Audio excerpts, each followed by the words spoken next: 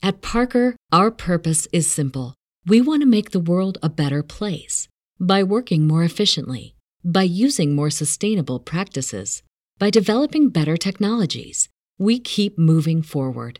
With each new idea, innovation, and partnership, we're one step closer to fulfilling our purpose every single day.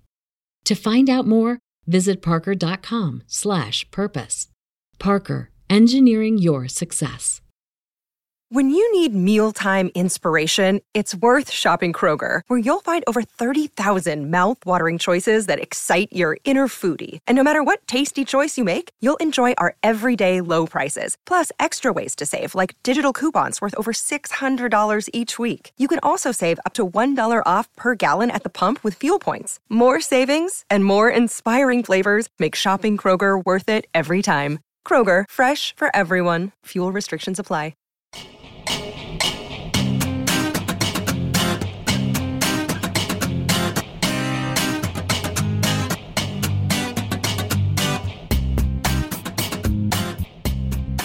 Hello and welcome back to the Jet Press Podcast. My name is Justin Freed, and I'm joined as always by my good friend, Mike Luciano. Mike, how are you doing today on this beautiful Wednesday afternoon? Well, it's a little chilly where I am. I wish you'd see a little more of the sun poking out, but I'm feeling some existential dread right now because I know what's coming in a couple days, and it's probably not going to be a Jets offensive explosion, and it really limits my ability to analyze this team because I got to keep finding out with new ways and synonyms to describe this offense as putrid. Hey, Mike, Izzy Abanikanda. He's changing everything, baby. Let's go. Israel. Well, yeah, a guy who 4 years ago was saying, I hope I get an A in physics class, and who am I going to take to prom? That guy will fix everything. Hey, that's what Sauce Gardner was doing 4 years before he came into the league and was first team All-Pro. You never know, man. Sauce Gardner going to play wide receiver? But honestly, he'd probably be like the third best receiver on this team right now. He's probably got the same hands as Alan Lazard.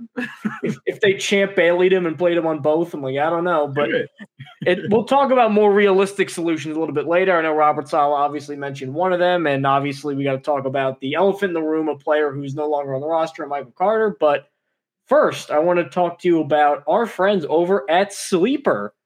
And that's all for all you fantasy football guys, because the Jet Press is partnering with Sleeper Daily Fantasy to give new users a first deposit match up to $100. Make sure you use our code FANSIDED2, FANSIDED2, when signing up to receive your deposit match. Please remember to always game responsibly. Make sure you scan that little QR code in the bottom right corner of our screen if you're on YouTube to see if you qualify. And you can find us on Apple Podcasts, Google Podcasts, Spotify, Overcast, wherever it may be you get your podcasts. We're on all those sites, and YouTube and TikTok at the Jet Press for both of them. Make sure you subscribe here. Make sure you give a like to this video if you want to show your support that way. Make sure you check out the super thanks in the chat. If you want to really have eternally good karma, you can do that. We're always appreciative. Make sure you give us a 5-star review too on Apple Podcasts. Again, not for egotistical reasons, is to get us up those review charts. We would be so grateful if you guys did that. So let's dive right into a week that started with some breaking news, happily not during the show, which has kind of become a recurring gag for us on here, where earth-shattering news always happens at really inconvenient times. Yeah, this one we can at least be a little bit prepared. I was stunned when I saw the news that Michael Carter got released yesterday, not just because he got released, but I was like, damn, they did it before the show. I fully expected something like that. But again, though, it's a running back. It's not a wide receiver. If the Jets cut, they're not going to cut Alan Lazard. If they cut Randall Cobb or something, that's probably happening either during the show today or a little after the show. So just maybe stay tuned. Maybe that's happening. The Corey Davis retiring, when I was doing the ad read one episode, that'll never be topped. But and Elijah Moore were saying they're not going to trade him, and then 10 minutes later they traded him. Mecole Hardman too. Denzel Mims, it's every time. So Carter happened on Tuesday, and you kind of saw this was happening because actually Robert Saleh on the Michael Kay show doing his weekly interview after the game, they were asking him mostly about how you're going to discipline guys if you're not making any big changes. And he said, you can kind of look for a needle in the haystack, where he did do that without yelling at a guy. And it was Michael Carter, because he had a back-breaking penalty, and then he didn't see any snaps the rest of the game. And then a day later, that's the end of Michael Carter in New York. I kind of honestly, as you can go back and check the podcast too, and Justin, I'm sure that you remember this. I was saying I don't really see a reason to keep Michael Carter on the roster after the Dalvin Cook signing, because I was all in on Abanikanda as the third running back. I thought Cook, like, we all had different expectations for Cook. We didn't think he'd be this bad, but we thought he'd play a role. We're like, well, what's the point in keeping Michael Carter, especially off the year he just had? Because everybody remembers the rookie year. He was great, 600 yards, just under 1,000 from scrimmage as a fourth-round rookie, 4.3 yards per attempt. You're like, all right, we got something here. And then for some reason, he was an explosive guy, a speed guy. Back in his collegiate days at North Carolina, he just couldn't get it going again. He was like a one-cut power guy. Yards per attempt went all the way down to 3.5. They've tried a little bit to get him involved, but only 8 carries this year. 15 catches, but only 68 yards, so he's not really making the most out of that. He hasn't had to play longer than 10 yards all season long. Michael Carter didn't have a future with the Jets. With everybody they got to pay, with how bad the offense is, with Breece Hall establishing himself as one of the best running backs in the league, this just seemed like a matter of if, when, not if. It just seemed like there was no real path to Michael Carter getting playing time.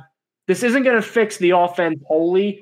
I don't even think it'll make that big of an impact just game to game because of how little Carter was used. But at least this was something, and at least it gives him a chance to maybe scratch on somewhere else. I saw on Twitter rather, that Carolina had some minor interest in him. I don't know why the Panthers keep scooping up all the other bad Jets, but that's a discussion for another day.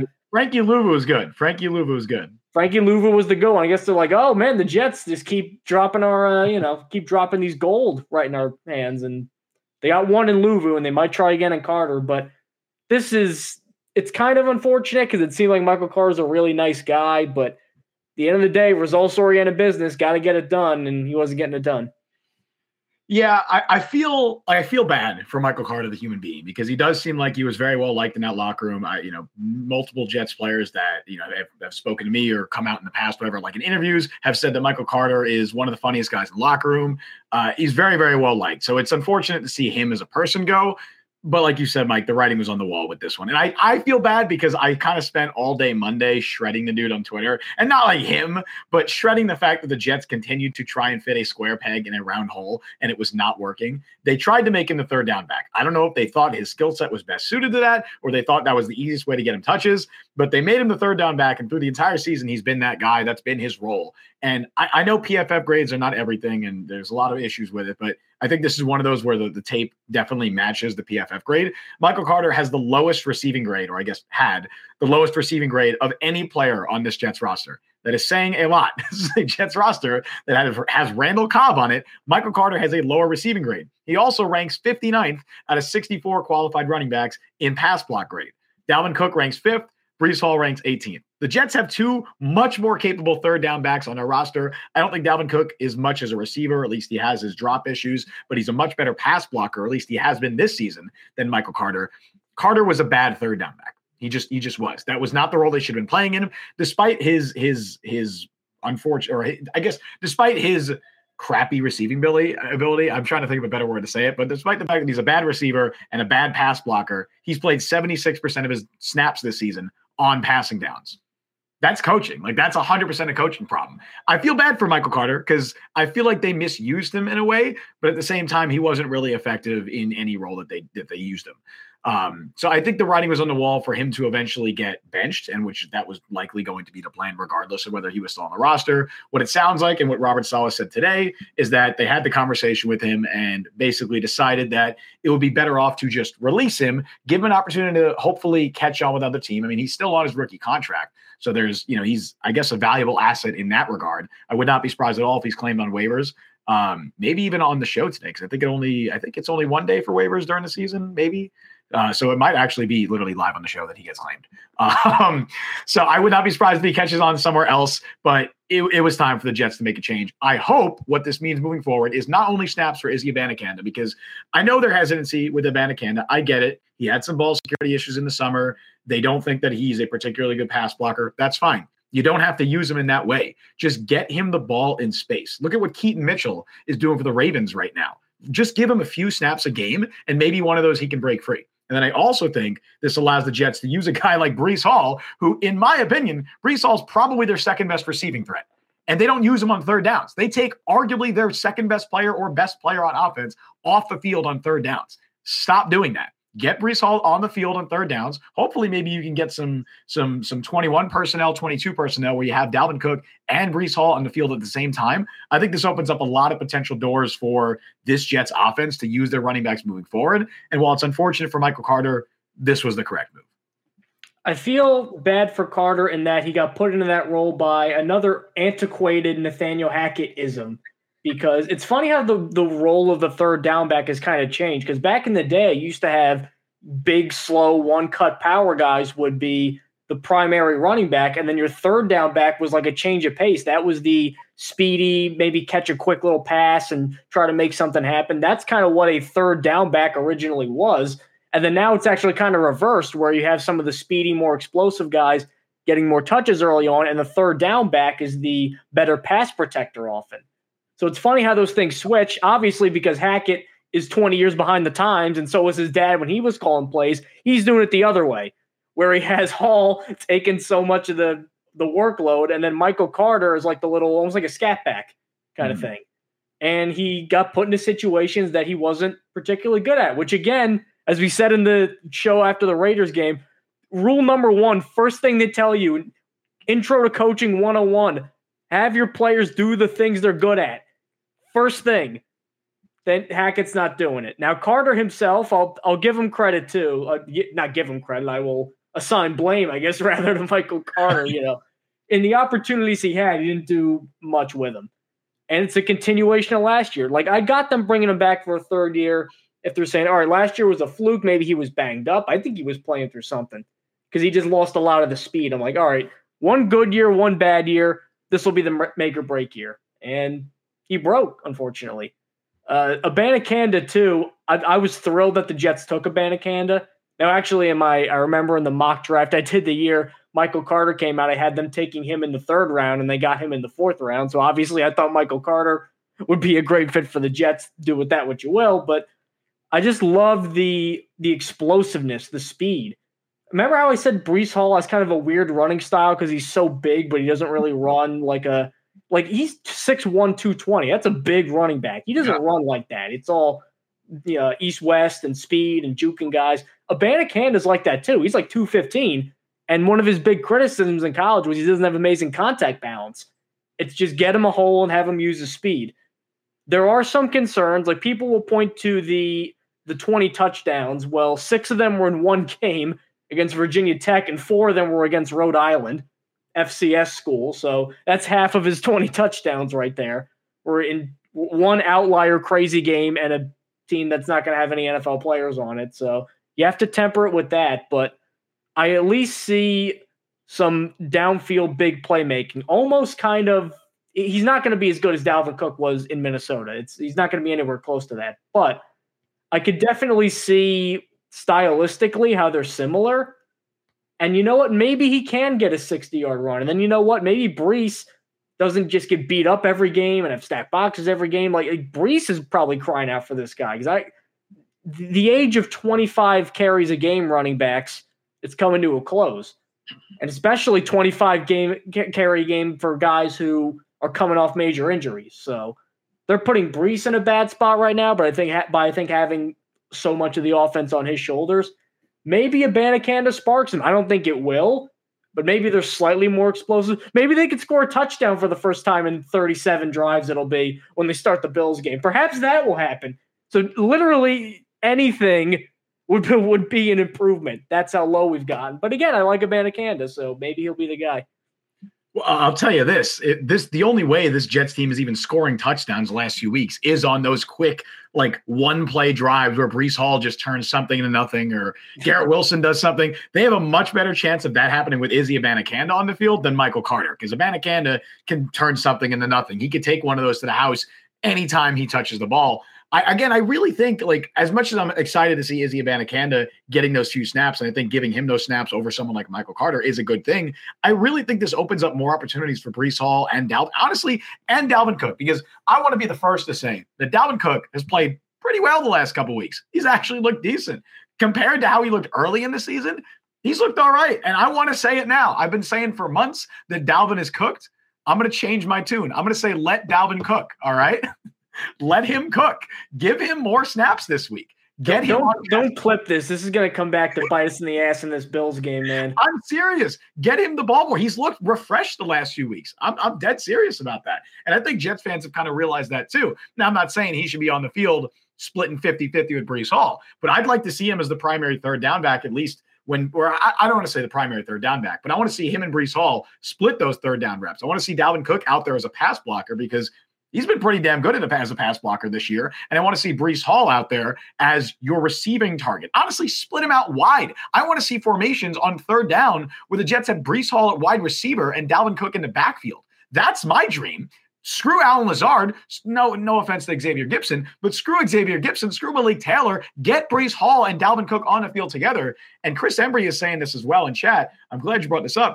Before that, I liked how you said, sorry, but screw Xavier Gibson, and you didn't do that for Lazard. I find that funny. I feel like Xavier Gibson's been all right the last couple of weeks. He's actually made some nice third down catches. Allen Lazard, and I'll defend Allen Lazard in a second, actually, which this is really funny that I'm now defending Lazard and Cook after what I said all offseason. But really quick, Chris Embry in chat says, why does the offense never run any plays where Hall and Cook are on the field at the same time? Has that happened once all year? I don't know the numbers.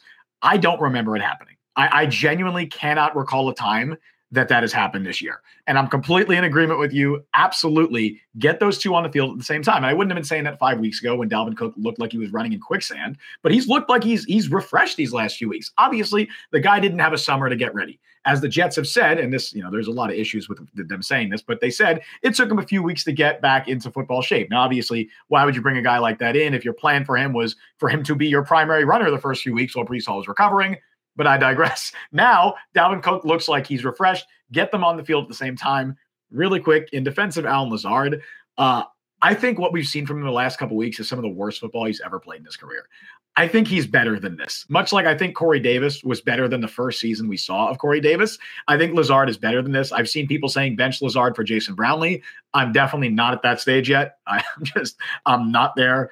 I like Brownlee as a developmental wide receiver. I hope he can become what Lazard is now, honestly, and maybe even a better version. I think he's better in those 50-50 balls, or at least he has the potential to be, but he's not that yet. And Lazard, I know, has been a complete net negative, specifically the last 2 weeks, but he's better than that. Like, he's definitely better than what we've seen from him the last couple of weeks. He's not good. I don't think he's a wide receiver too, but he's a starting caliber wide receiver. Like, he's a top 3 wide receiver on most NFL rosters. But anyway, I just wanted to get that out there. I'll defend Allen Lazard. I'll defend Dalvin Cook, even though I kind of shit all over them for months. I know one guy that we are certainly not going to defend, and that's CJ Uzomah. And with Randall Cobb basically out of the picture now, for a while, Uzomah seemed like he was going to be our Randall Cobb. Now, it wouldn't have fixed the offense because it's Hackett and Zach Wilson, and those two together, I don't care what you do around him. You could have had DeAndre Hopkins around him. Wouldn't have fixed anything because of those two. But an incremental improvement that's pretty easy to make. And that's what got us frustrated that it wasn't happening, because personnel changes like this are so much easier to make than structural firing coordinators, benching quarterbacks. They're easier to do, and they weren't even being attempted. At least now there's an attempt, it looks like. So not only is Carter gone, but Robert Saleh basically says, in a coach speaky way, we're going to try to get Jeremy Ruckert more tight end 2 snaps, which translated through the, coachees as a certified translator means CJ Uzomah's bench. He's the 3rd tight end. Maybe he'll even be like a healthy game day scratch if Kenny Yeboah's fully healthy. I don't think that'll happen, but you can't rule it out at this point. This is another move that, like the Carter one, it just had to happen because Uzomah, look, I saw someone call him the Udonis Haslem of the Jets. I mean, nobody has a bad word to say about him as a person. He's probably a great leader. He's been around for a long time. He actually, I got to give him credit too for overcoming all of the crazy injuries he had in his career, both at Auburn with the Bengals too. Like, nothing bad to say about CJ Uzomah as just a guy to have on the team. Like, I'm sure that he adds a lot. I'm sure part of the reason that this locker room hasn't descended into open chaos has been maybe him as a mediator. I'm sure he's probably got some skill in that area. But now he signed a 3-year deal with the Jets, I believe, after 7 years with the Bengals, and he has 29 catches in 24 games. So if you have 29 catches in 24 games, offensive limitations, quarterback limitations included, you got to be an amazing blocker to keep getting on the field as much as he did. And I think that's part of why they signed him a little bit, because in Cincinnati, he did hold his own as a blocker. He is just completely evaporated. And again, he's 30 and he's got a billion injuries. These things happen, but they kept putting him out there in two tight end personnel so often. So even if you take the penalties out, there were problems. And then you add the penalties on top of that. This was just an untenable situation. There was no way that the Jets could keep C.J. Uzomah as a tight end too. I'm thrilled for Ruckert too, because Ruckert is a guy, like, again, playing a lot of these rookies, they're not going to necessarily fix anything, especially if it's a third-round tight end who might be tight end too. Like, what are you realistically expecting will happen if Jeremy Ruckert's in the game over C.J. Uzomah? Probably nothing too drastic, but you invested a top 100 pick in this guy for a reason, and part of it is the blocking, because at Ohio State, he was not a very good pass catcher. He's a good athlete, not a great one. So the blocking, which you saw at the Senior Bowl, Robert Saleh and Joe Douglas are big Senior Bowl guys. They really like, if you ball there, they really are impressed by you. Ruckert did because of his blocking, because he's so strong, because he's a people mover. For a guy his size, like if you were doing like pound for pound, might be one of the strongest guys on the team. Considering how big he is, it made no sense, because the Jets here's the Jets' problem. Our tight end 2 is not a good blocker and offers no receiving value. We have a younger guy who has some receiving value and is a great blocker. And for 10 weeks, they just said, nah, let's let Uzomah go out there. At least now they're finally realizing the error of their ways, I hope. Yeah, right as you were talking about this, I was trying to look it up, because I think another part of the issue with this, like how it's more of the Nathaniel Hackett thing, is just their predictable personnel usage. Whenever Tyler Conklin comes off the field and it's C.J. Uzomah and Jeremy Ruckert out there, it is almost guaranteed that the Jets are going to run the ball. And I was trying to look up the numbers on this. Almost 70% of the snaps that Conklin has played this year have been passing downs. Jeremy Ruckert, he's only played about 30% of passing downs. That's a huge discrepancy. So defenses see that, and they see Jeremy Ruckert come on the field, and they go, oh, they're going to run the ball. They see Ruckert and Uzomah out there, and they know the Jets are going to run. And I feel like this has been a thing every time. That's such a 2000s way of coaching. This is our speed deep threat guy. This is our power back. This is our right. The defined roles that make it so obvious for the defense. You can do that 20 years ago. You can't do that now. And it even goes back to last week. Remember the I think it was like 3rd and 1. Where they ran it 3 or they had Dalvin Cook gain like 9 yards on first down, and then 3rd and 1. I think it was 4th and 1, and they go for it and don't get it. Remember that? Was it 3rd? It was 3rd and 1. I think it was 2nd and 1 and 3rd and 1, and they did the 2 shotgun runs. That was the one where Rodgers got the call, and he's like, yes, the 2 shotgun runs. Breece Hall was still in the game on 3rd down. As we just noted, Breece Hall does not play 3rd downs. The only reason Breece Hall was in the game on 3rd and 1 was so clearly that they were going to run it with Breece Hall. Like, anybody could have seen this. I remember seeing Breece Hall in the backfield. I'm like, oh, they're just running it up the gut. And it's exactly what they did. They do a little dive up the middle out of the shotgun with Breece Hall. And of course it stopped because the defense knew it was coming. It's the same thing with the tight ends. Get Tyler Conklin on the field and running downs. I don't think he's the best blocker by any means, but I don't think he's a significant drop-off from what we've seen from C.J. Uzomah, who I want to give C.J. Uzomah a little credit. I think he's had some pretty good games as a run blocker, but he's wildly inconsistent in that area. Like his form, his technique, as we just saw on that touchdown run for Breece Hall this past week, he tackled a guy. Like, he straight up tackled a dude. So I don't think the drop-off of getting Conklin and Ruckert on the field together instead of Uzomah, I don't think you're losing much in run blocking, and you're definitely gaining a lot when it comes to unpredictability. And I think that's been a huge issue with them. I also think that while it's pretty clear that Ruckert is going to be a tight end too this week, I'm glad you brought up Yeboah, because I think there's a non-zero chance that Uzomah ends up as a healthy scratch within the next couple of weeks, whenever Yeboah is ready to return. Because this Jets coaching staff emphasizes special teams ability. Yeboah, when he was healthy. Well, they do when they don't want guys to get on the field. Remember that whole quote? I think you pointed this out too. When they said the only reason Abanikanda wasn't playing is he couldn't play special teams, and then none of the running backs play special teams. So what's the point? They use it as an excuse, but Brant Boyer has his guys. And if you're one of Brant Boyer's guys, you're going to be on this roster. And that's why Kenny Yeboah is still under contract. In the 10 games that Yeboah played last season, he played nearly 80% of special team snaps. That's more than like anybody else on the roster. I'm pretty sure it's more than Justin Hardy was playing. He was playing on every special teams unit pretty much, Kenny Yeboah, when he was active last year. So when Yeboah is healthy, I would not be surprised at all if he's tight end 3 over Uzomah. Now, I'm not sure what you can get from Yeboah on offense at this stage, but I don't think you're getting a ton from Uzomah anyway. And I know this Jets special teams coach or the Jets coaching staff emphasizes special teams. I think Yeboah could end up being that third tight end. I don't know if he's going to be activated this week. They just opened up his practice window, so they got 3 weeks to activate him. But whenever he's ready to return, I would not be surprised at all if he's tight end 3 over CJ Uzomah. John Lynn in chat, he said cool, he meant Cook. Cook needs to get more touches, play a 2 running back set. Yes. Hopefully, as we've alluded to a couple times, I think this might actually be the week where Nathaniel Hackett finally has to fundamentally change some stuff. I have some faith. I'm not going to lie, and I shouldn't. That's a mistake. I'm going to be honest, too. I want to get your opinion on this. This is just me watching. It's very clear Robert Saleh doesn't like Zach Wilson. Like we know that. Like, you could see him on the sidelines every game. It's just angry, like he's pissed that this is his life, because again he thought he was getting Aaron Rodgers. He's like, finally I'm done with this crap, and then here he is again. So we know he doesn't like Zach Wilson, even though he's sticking up for him. Like, you can tell that he's like, why the hell isn't Aaron Rodgers here? I honestly, this is just me, if Aaron Rodgers was not here, I think Robert Saleh by now would have fired Hackett. Ooh.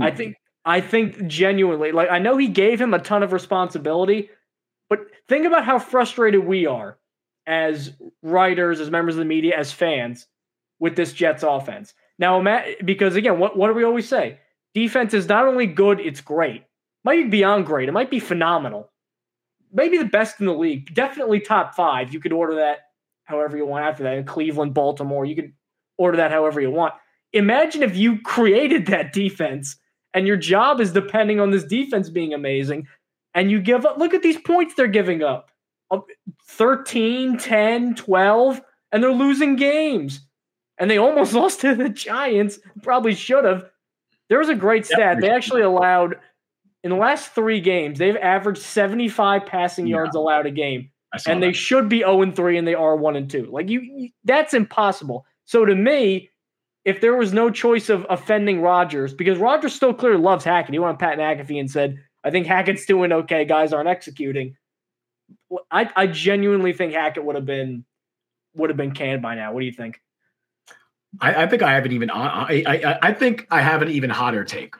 I think if Aaron Rodgers was not in the picture at all, if he was never even a consideration, if there was no possibility of him even coming here, I think Mike LaFleur is still the offensive coordinator.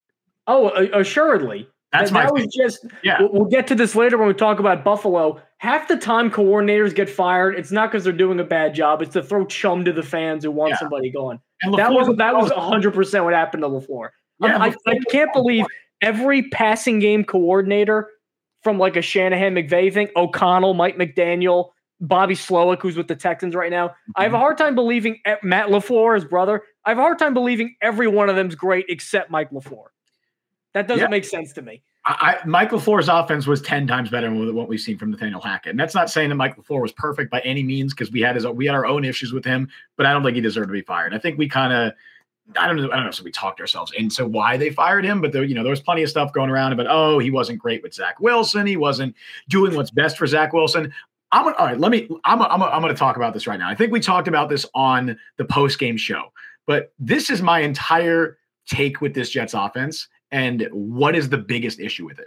I think it's a mindset thing. And it goes back to a quote that Robert Saleh said, or apparently said to Tony Dungy before this past game, before Sunday night's game. He said that it was a race to 20 points. That's what he said. Not ignoring the issue that I have with a head coach publicly admitting that he doesn't think his offense could score 20 points against a bad defense. That's already a bad look. Having that quarterback. With a rookie quarterback, having that mindset going into every game is the biggest reason the Jets offense stinks. Their personnel sucks. Their quarterback isn't good. But the biggest reason that their offense is terrible is because of that mindset. And it's an organizational mindset. It's not just Nathaniel Hackett. It goes back to Robert Saleh. Saleh preaches and lives and dies by his defense being dominant. And they want to lean on that dominant defense as much as they can. But what they really should be doing is they should be taking more chances on offense, because they know their defense can bail them out. Instead, they come out with the most conservative game plan possible. They don't take any chances at all. They come out with a predictable personnel set. They run the way they run their offense. You would think that they'd rather have Trevor Siemian running this offense because they don't play to Zach Wilson's strengths at all. And obviously, we've criticized Zach Wilson a lot on the show, but hell, look what he did against Kansas City. Look what the offense did against Kansas City. And it's because they came out knowing that they needed to score because they looked at the Chiefs offense. They saw who was quarterbacking the Chiefs, and they said, wow, we're probably not going to hold them to 12 points this game. We probably need to score at least 1 or 2 touchdowns. And they did. They did because they knew they had to. And so they came out with their foot on the gas pedal like they do in 2-minute drills, which coincidentally is when Zach Wilson's at his best, when he's not thinking and when he's allowed to put his foot on the gas pedal. Now, obviously, the Jets offense still won't be good if they do that, but you'd at least put Zach Wilson in a position to succeed. You would allow your playmakers to be put in more positions to succeed. If this is the offense you're going to run, start Trevor Siemian. But the reason that, according to a report from Diana Rossini from this past weekend, the reason that they're sticking with Zach Wilson is because they believe he has the highest upside of all the quarterbacks on their roster. And that's true. That's 100% true. Zach Wilson obviously has a higher upside than Trevor Siemian, and he definitely has a higher upside than Tim Boyle. So if that's your rationale, if that's what you're saying, that's why you're starting this player, then use that upside. Don't run the game. Don't run your game plan in this conservative play not to lose mindset, because that's what they do every single week. It's like they go into every week expecting not to score any points, and that's what happens. No, Andre Sevilla says youth is his only upside. No, it's not. I'm going to defend Zach Wilson here, all right? Before anybody else. I can't believe this.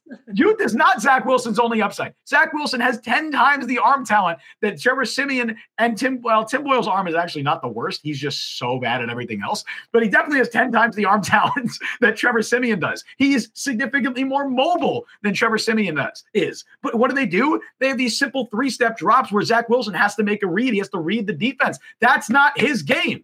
That's not his game at all. Get him on the move. Run play action. I know I saw Mark in chat say no play action at all. Yes. Get Zach Wilson in more play action. They did it a few times last week. Do it more. Get him outside the pocket, because inside the pocket, he's not good. And this offensive line is also not very good right now. Get him on the move. Get him outside the pocket. Let him utilize his mobility. Let him utilize his arm talent, because that's his strength.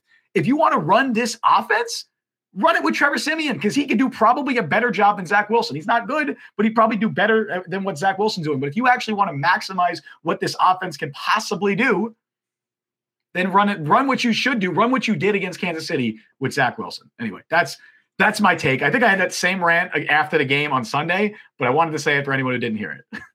If I could come up with one team, and it pains me to do this, to use this team and this quarterback as an example of what I think the Jets should do offensively, but look at what the Giants did with Daniel Jones last year. Sure. Because, again, I am not a fan of Daniel Jones, but they found a way to get the most out of him as an athlete, keep him out of harm's way, because he did not throw a lot of interceptions last year, and then this year he crapped the bed before he unfortunately got hurt. I feel bad for him there. And you know what? Every game, a couple times, they realized, you know what? He may not be the best deep ball thrower, but there's certain routes, like these go balls down the sideline, that he's above average at. So let's just spam that because it works. Zach Wilson is not particularly good at many kinds of throws. There are two where he really stands out. Rolling to his right and kind of making plays on the run, and when he's in the pocket, vertically down the seam. Mm-hmm. That seems like it's his best throw. We mentioned the Conklin throw in the Kansas City game. I brought this up. I'm surprised no one else brought it up. When he was playing the Raiders and they're doing that late drive and he got basically knocked out from under him and he had to throw the ball in midair at Conklin down the seam. And Conklin had to jump up to make the play, but that's like, 30 yards in really the air? Nice play. That's stuff that he liked. And at BYU, they did that a lot, and he liked that. Jets not doing that. Trevor Siemian's not doing that. I'm sorry. And again, I think Siemian would do better in this offense, but there's just, like as Chris said, they're afraid of Zach, the turnover machine. Get over that. Here's what I would do, too. Not only would I do the Daniel Jones offense with the Giants, that's one thing. I honestly, if they really believe in Zach Wilson like this, I would say, all right, go get your old BYU playbook. What did you like? What didn't you like? We're not going to call the same thing. It's not going to be that basic. Let's find out what route concept you liked, what you didn't like, and implement that. That's almost what I think. I was saying that Carolina should maybe do that with Bryce Young. Go to Alabama and say, what'd you like, what you didn't like. For whatever reason, Zach loved his BYU offense. He loved his BYU playbook. I'm sure that he still knows how to make plays on those sort of plays and like read it pretty well. Why not mix some of that in? I want him on the move. If he carries the ball fewer than 6 times in any other game this year, I'm going to be upset because he's a really good runner. He's good on the move. And they're just not, again, it's hard to use Zach Wilson well because he's so limited in so many other areas, but it's very easy to use him poorly, especially when you don't take into account what he's good at. Yeah, and I'm going to go on a little turnover tangent here because, and this kind of is going to relate to, I think, our Bills conversation. I think interceptions are an overrated stat for quarterbacks. And I know that might sound dumb to some, but if you look at the league leaders in interceptions every year, they're generally some of the best quarterbacks. Josh Allen leads the league in turnovers since 2018. He's a top 5 quarterback. I don't care what anyone says. Josh Allen's a top 5 quarterback. I don't think you can make an argument that he's not. Patrick Mahomes, pretty sure we'd all agree he's probably QB1. I don't think I want to listen to any argument that say he's not the best quarterback in football. He's top 5 in interceptions since 2021. Over the last 3 years, he's top 5 in interceptions. That's what happens when you take chances. Now, turnovers aren't good, but generally more turnovers are correlated with taking more chances and being more aggressive on offense and also more big plays. They are so conservative, the Jets are. The Jets are so conservative with Zach Wilson. They're so afraid of him throwing interceptions and turning the ball over that they try everything in their power to prevent that from happening. And as a result, they handicap their entire offense. Now, the fumbles, that's 100% on Zach Wilson. You can't coach around that. That is poor pocket presence. Obviously, it's partially a bad offensive line, but a lot of it is just he has zero pocket presence, and there's not much a coach can do about that. The interceptions, I'm fine if he starts to throw a few more interceptions, if it also is coming alongside more explosive plays for this offense and more sustained drives where they get some chunks of yardage, and it's not only in 2-minute drills that they're doing that. I'm okay with that. The thing with, like, we're not saying throw more interceptions on purpose. We're not saying that, but I mean, he might throw an interception. What are you going to do? Lose to Aiden O'Connell? Like, what are you going to do? Lose more? You're already losing. And what are you going to do? Be the 30th ranked offense? You already are. Try something. The defense is so good that they have the ability to take more chances. Like, they should be leaning on that. Instead, they're just like, well, our offense sucks. Hopefully our defense might score for us. That's their mindset. That's what Sauce Gardner said after the game. He said, well, we could have scored on defense.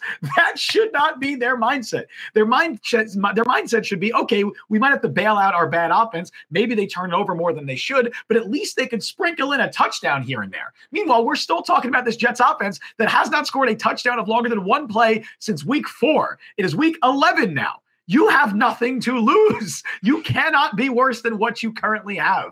Take more chances. If you turn it over more, sure, as long as that is coming alongside, as long as you are also having more explosive plays, more chunk yardage gains that are not in the 2-minute drill, that are not when Zach Wilson is just forced to air it out at the end of a half or a game. I think this offense can at least be somewhat, maybe semi-competent. Like, that's all we're asking for, because it's not even close to that right now. I'm going to alienate some people in the chat. Oh, God. With this comment, because I've always defended Jamal Adams for asking out, because I've always said, he didn't want to play with Adam Gase. Like, nobody did, and he got his money. Don't say it about Garrett Wilson. Don't say it. No. Elijah Moore, maybe the animosity is getting to – maybe he saw some of the writing on the wall. He goes, Nathaniel Hackett's coming in? Oh, geez, let me get the hell out of there.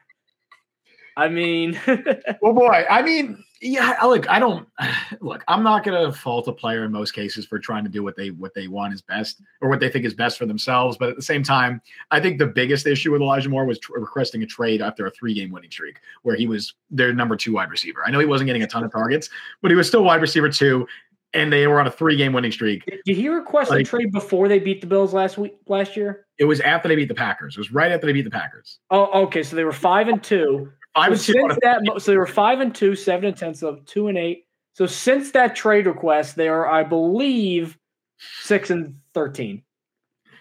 All right, yeah, 6-13. Elijah Moore maybe killed the vibes permanently. Get out of here. No, I'm not letting you spread this narrative. No, get it out of here. Absolutely not. We're not spreading that narrative on this podcast. We're on a lot of tinfoil hat things lately, especially because I think there's some puppet master up in the luxury suites influencing the Zach Wilson decision. I mean, We're really I could see why people get into conspiracy theories. It's very fun and easy to do so.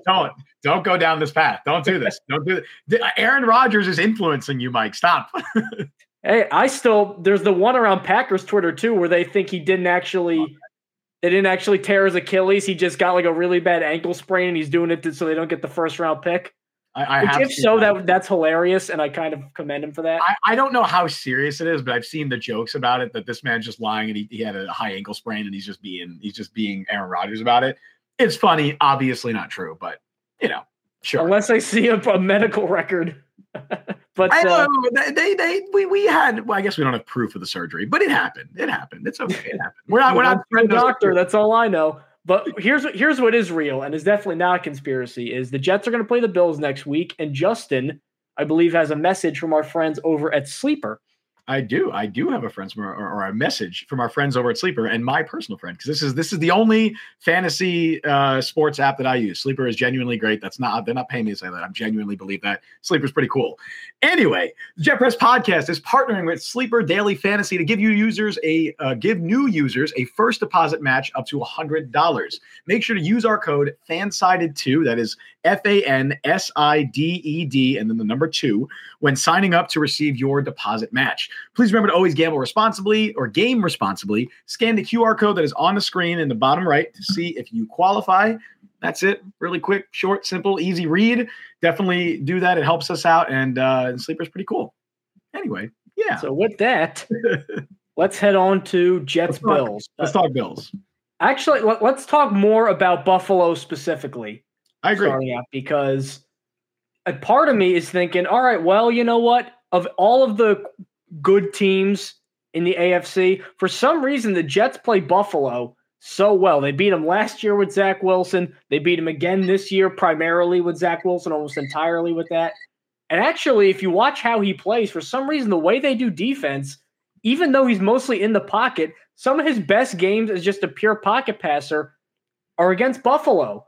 I think he was 16 to 25 in the game last year, and he ran in a touchdown. And then obviously the Garrett Wilson bailed him out in the touchdown in this one. But the fact that they even kept him in that game, given the circumstances, I thought was pretty impressive for Zach Wilson. So I'm thinking, Bills are wounded 5-5. But then again, we could have all these great analysis points.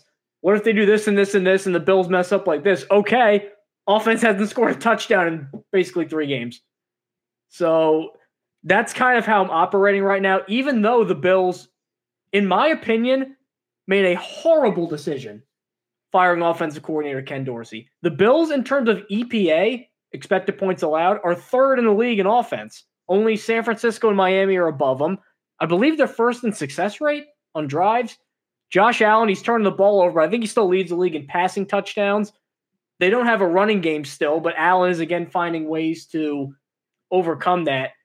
It seems to me, and again, I'm not firmly entrenched in Bills Mafia or Bills fans right now, but it seems to me like it was a classic case of every time they score, it's Josh Allen's great, and every time they don't, it's fire the offensive coordinator. What is Joe Brady going to do? Have a top 10 offense? You already do.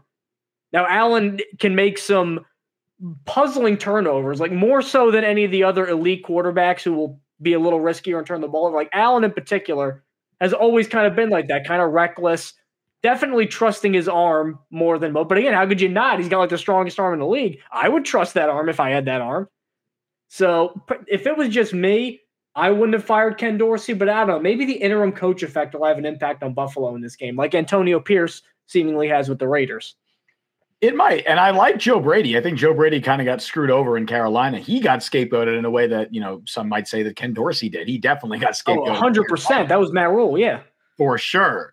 Really quick, Josh Allen's numbers against the Jets. There is not a team in the NFL that Josh Allen struggles against more than the Jets. The Jets to Josh Allen are the Patriots to Zach Wilson, for sure. Or everybody to Zach Wilson. But specifically the Patriots. Zach Wilson is so bad against Patriots. Josh Allen in his career against the Jets, 9 passing touchdowns, 10 interceptions, 6 rushing touchdowns, 10 fumbles.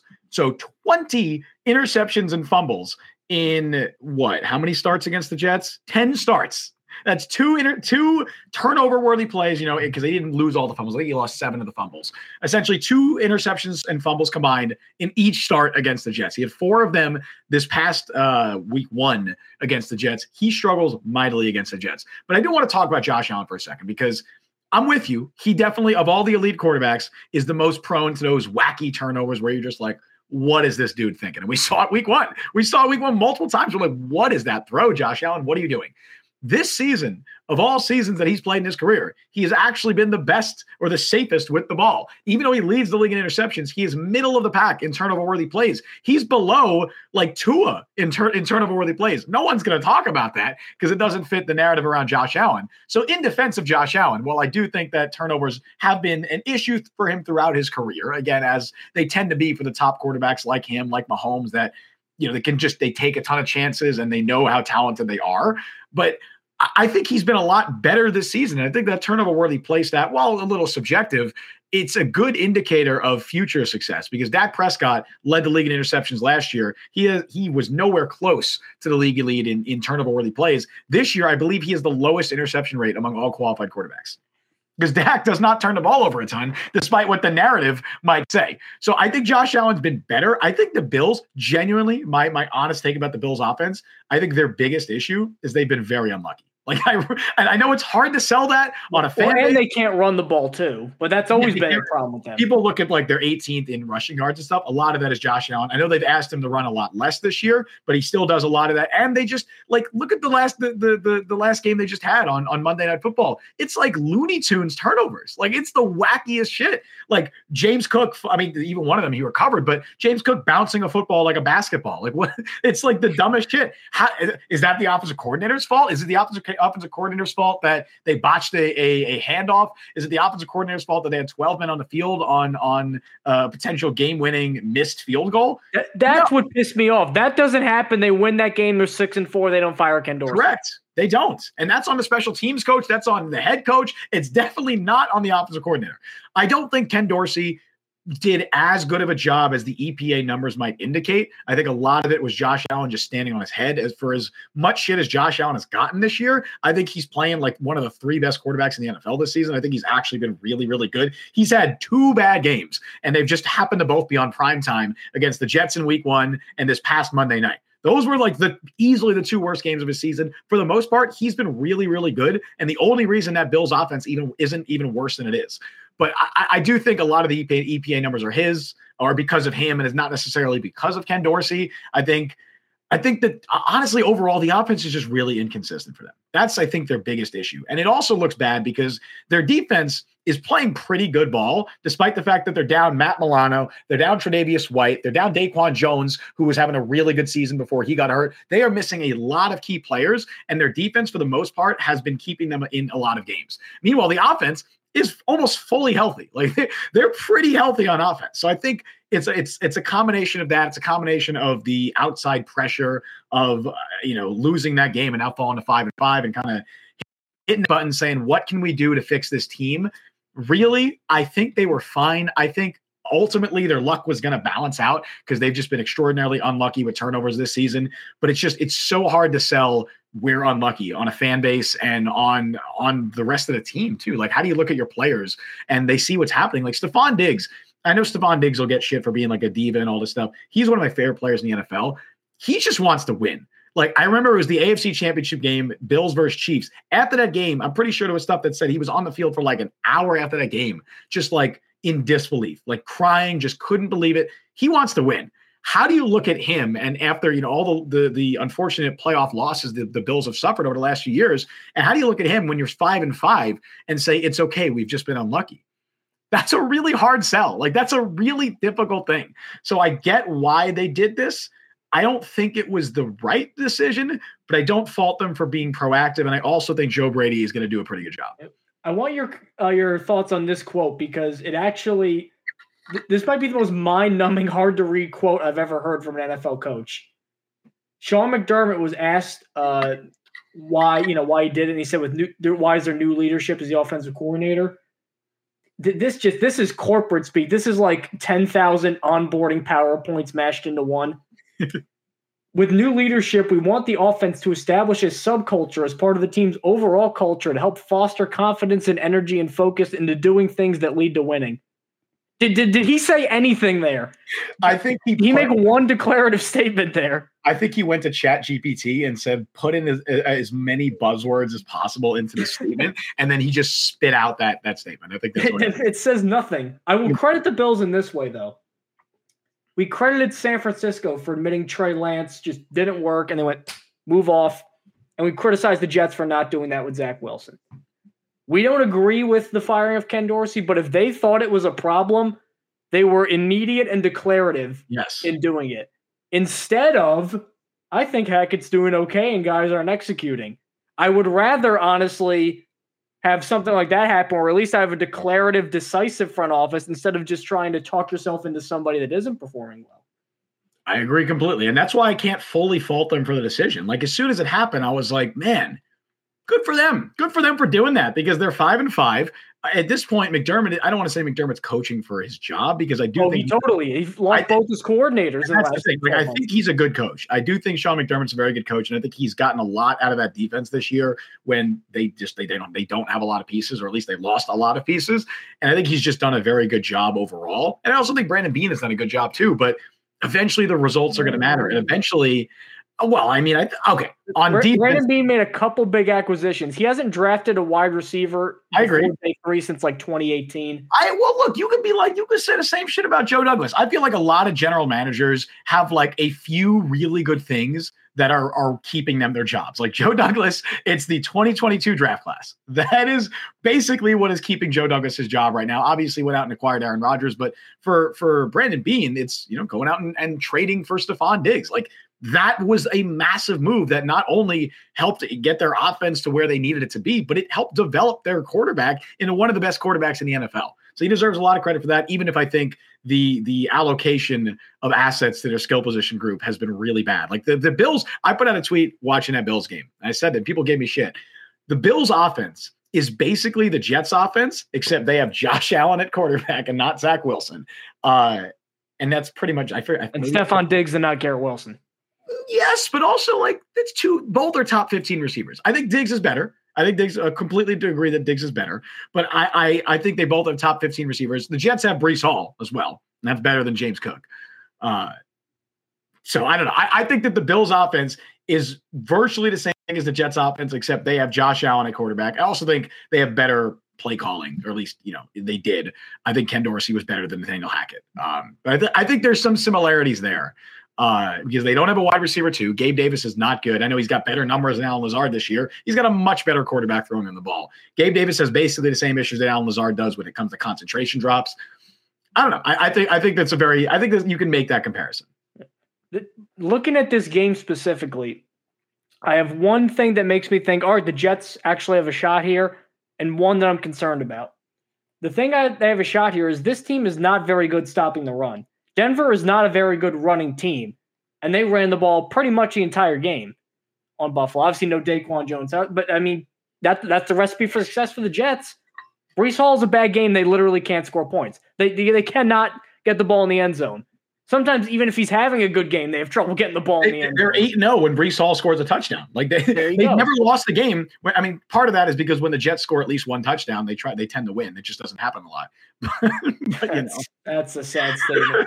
The thing I'm concerned about, though, is as great as these cornerbacks are, I think the best trio in the league in terms of outside nickel with Gardner, Reed, Carter. The only Michael Carter on the team now. We finally can put those jokes to bed. But for some reason, Diggs specifically too, like he does the best against this defense was compared to some of the other elite receivers out there. Even Tyreek Hill. I know that Tyreek didn't have Tua when he was playing there, but Tyreek did not have a Tyreek game when he played the Jets the last couple of years. Some of the other elite receivers have struggled again. Devontae Adams, they got him the ball early on, but when he was up against Sauce and specifically, didn't really do much of anything. And that's with a team trying to get him the ball above all else. For some reason, Diggs has been the Stevie Johnson to Sauce's Revis sometimes, where Revis would be Andre Johnson would have one catch for 4 yards, and then Stevie Johnson would get 8. Like, I don't know what it was about him. I think part of it is because Sauce is not a big guy. Like, he's not a muscular corner. He's not like a Pat Surtain kind of thing, but he's so long that he can just like wrap you up and lock you out. Diggs is so quick and elusive that he can't really. It's like a boxer when they were talking about how they couldn't hit Ali. It wasn't because Ali punched hard. Ali was not an amazing puncher. You just couldn't hit him. You can never really like get a square shot in. That's the thing. It's like you can never really just lock down on Diggs. He's always doing something. So I'm worried about that. That's fair. I guess my counter argument to that would be, and this is gonna sound like the ultimate Josh Allen hater comment, but Josh Allen's throwing the ball, and Josh Allen against this Jets defense is a recipe for disaster every single time. Like we mentioned it before, and it makes sense that the Jets are so difficult, such a difficult matchup for Josh Allen, because this Jets defense thrives on quarterbacks that take risks. They beg you to take risks. They want you to try and throw downfield on them. They want you to try and throw into those tight windows, try to extend plays. Like, that's what they want. They want to get you on 3rd and long. That's how this Jets defense thrives. And I think Josh Allen is at his best when he's a playmaker and when he's trying to extend plays and throw downfield. And unfortunately, that's the strength of this Jets defense. I think they just match up so well against him. Ultimately, when it comes to talking about this game, Mike, it's virtually the same thing as every other Jets game. Like, I have a tiny bit of more faith in the offense this week, or at least I don't want to say. Oh, faith. I don't. Road game, Cole, Buffalo. Let me rephrase. Not faith, optimism. Which is it's like the gateway drug to faith. I'm aware of that, but I have some optimism, a sliver of optimism that things will be a little bit different on offense, because I think they actually genuinely made changes this week. They released Michael Carter. It sounds like they're going to play Ruckert more. It sounds like they have even more offensive personnel changes that they're cooking up, maybe involving Dalvin Cook. We'll see. I have a little bit more faith in the offense, but ultimately, the defense is going to keep them in the game regardless. I don't think Josh Allen is going to have a big game against this Jets defense. He'll probably turn the ball over 2 or 3 times, because that's what he does against this Jets defense. And we'll just see if the Jets can score points. Like, that's ultimately this entire hour that we just talked is meaningless, because if the Jets can't score a touchdown, none of it's going to matter. I mean, that's some hard hitting analysis. Not to minimize everything. It's true though. And I actually, like, people forget too, like they beat the Bills.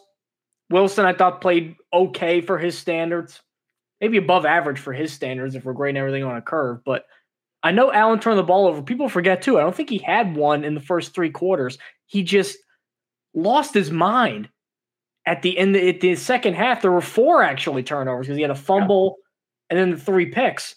So literally, that you could make a case, and I think a pretty good one, that maybe outside of, remember the rookie year when he was like still, like, you knew he was going to be good, but you were still learning through things. Like, you take that out, I think that's easily the worst half of football he's had in 5 years.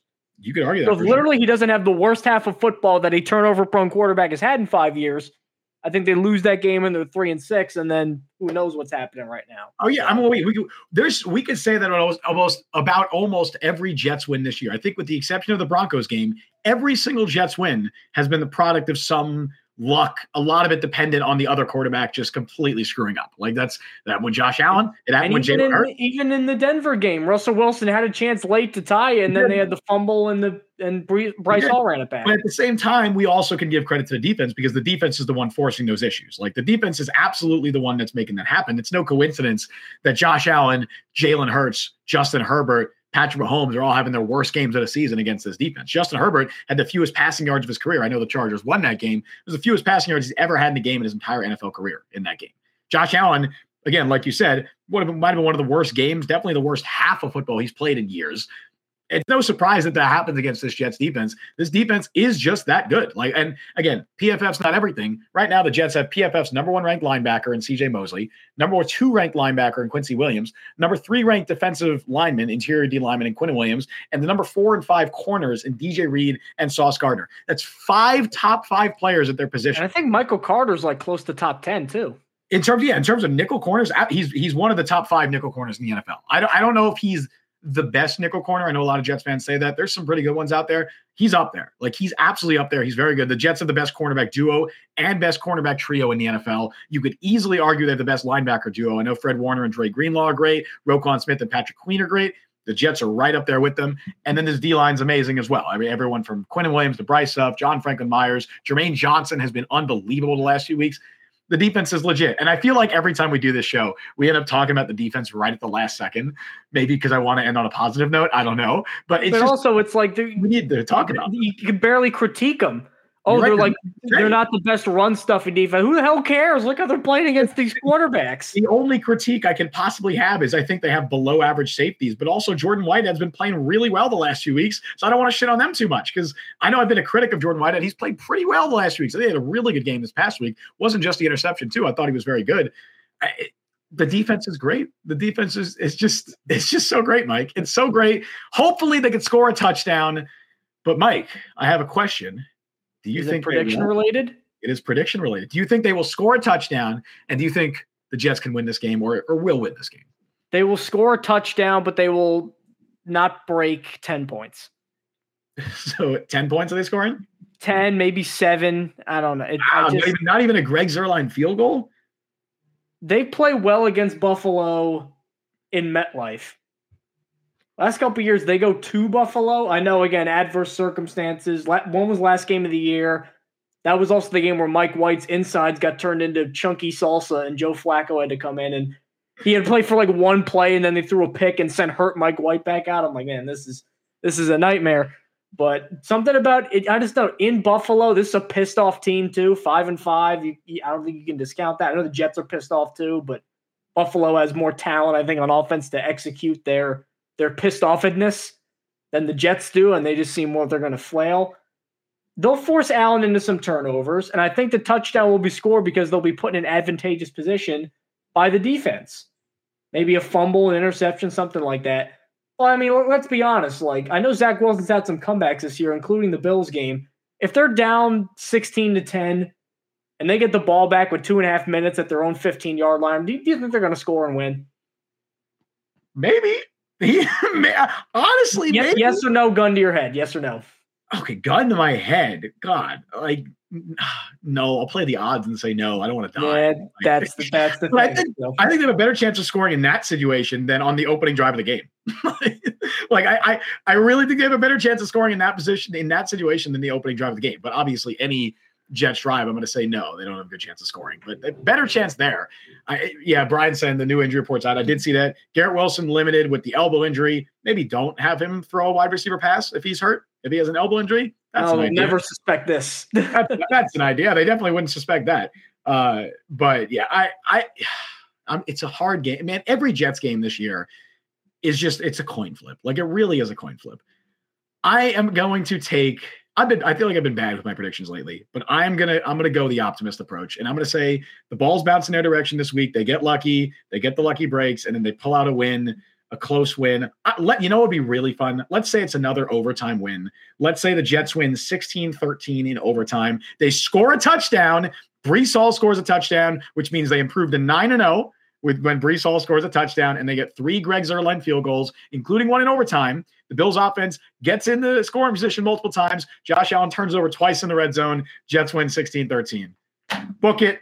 That's my pick. And then Jets fans are all, we can win the division. We're going to first place, next week for first place, maybe. Well, I guess the Dolphins would have to lose to the Raiders. Maybe that happens. I don't know. Although the Dolphins generally take care of teams they should beat. But even still, that Black Friday game will be really fun if the Jets win this game. So I'm going to say Jets win. They as Andre says in chat, they clean up the penalties. They let Breece cook in the red zone. Breece gets a touchdown. That's going to be my pick, and then everyone's back on the bandwagon. I don't know. That's what I'm saying. I'm being an optimist this week. Breece may get a touchdown, but Josh Allen's going to get – there's no way Josh Allen doesn't score a touchdown in this game. Sure, he gets 1. 13. There you go. Or he gets 2, and they miss an extra point. I don't know. Tyler because, again, the other thing, too, is we both like Joe Brady a lot. Yeah. And Joe Brady, I got to give him credit. People forget before he came in – that was Joe Burrow, LSU, where he was throwing 78% completion and 6,000 yards. I mean, there was Joe Brady. That was one of his problems actually in Carolina was he can't run the ball, but dude can cook up a pretty efficient passing game. Yeah, there was Jets head coach talk for Joe Brady. Like, he was. I wouldn't have been opposed to it. Me neither. I mean, that was the Adam Gase cycle, right? That was the Adam Gase cycle. Was 20? No, I think that was the Saleh cycle. No, it was the Saleh. Yeah, because 2019 was the year he had with Burrow. So he would have been like 29 at that point. Yeah, so it was the Saleh cycle. Yeah, I mean, I genuinely still do think Robert Saleh is a pretty good head coach, despite some of the issues too. Here. I mean, for all the talk that people have every single week about fire Robert Saleh, all this. I actually didn't even consider him as a candidate, because I remember when they were doing that, it seemed like almost a lock he was going to go to the Lions. That was the buzz the entire time, because he's from there and all that. Like, so I'm just like, all right, he's going to the Lions. I think Brian Dable is going to go to the Chargers. I'm like, all right, let's look at everything else. Dable and Chargers made so much sense. I was convinced that was going to happen. And then they got a grifter who still beat the Jets because they can't score touchdowns. Oh, it drives me so mad. It's all right, man. This week, have faith. No, don't have faith. Have optimism. Have optimism. Optimism can lead. Look where that's got us. So thank you for joining the Jet Press podcast. Wherever you may have done it, Apple Podcasts, Google Podcasts, Spotify, Overcast, wherever it may be you get your podcast. We're on all those sites, YouTube and TikTok at the Jet Press. Make sure you like the video if you liked it. Make sure you subscribe. Make sure you leave a 5-star review on Apple Podcasts. I'll let Justin sign us off. Yes, and for those of you still here, I should have mentioned this earlier in the show. I forgot. Right now, as of 4 p.m. Eastern time, we have an interview with Jets linebacker C.J. Mosley. Yes. C.J. Mosley, defensive captain of the Jets. Awesome dude. He's partnering with Campbell's, and we did like a little partnership with him. That was very fun. Asked him about Aaron Rodgers, if he thinks Aaron Rodgers is going to be back. Asked him about Quincy Williams. Asked him about a lot of stuff. Unfortunately, asked him about the funniest players in the locker room. Michael Carter's name may or may not have come up. Whoops. But definitely check that out. It is up live on the Jet Press YouTube channel right now. It went live at 4 p.m. And that goes for anybody listening to this after the fact, too. If you're not watching live, definitely check it out on the Jet Press YouTube channel. Anyway, thank you all for joining us on the show today. You can follow me on Twitter by Mike Luciano. Follow me on Twitter Justin T. Fried. Follow Jet Press at the Jet Press. Download the Jet Press podcast wherever you get your podcast. Also, check us out on YouTube and TikTok. Subscribe, hit that notification bell. You guys know what to do. We've told you many times. We stream live every Wednesday at 3 p.m. Eastern time and live immediately following every single Jets game. Thank you all for listening to Jet Press Podcast. I've been Justin Fried. That has been Mike Luciano. See you guys next time. Let's hope for 5-5. And if not, boy, oh boy, are we going to be mad on Sunday.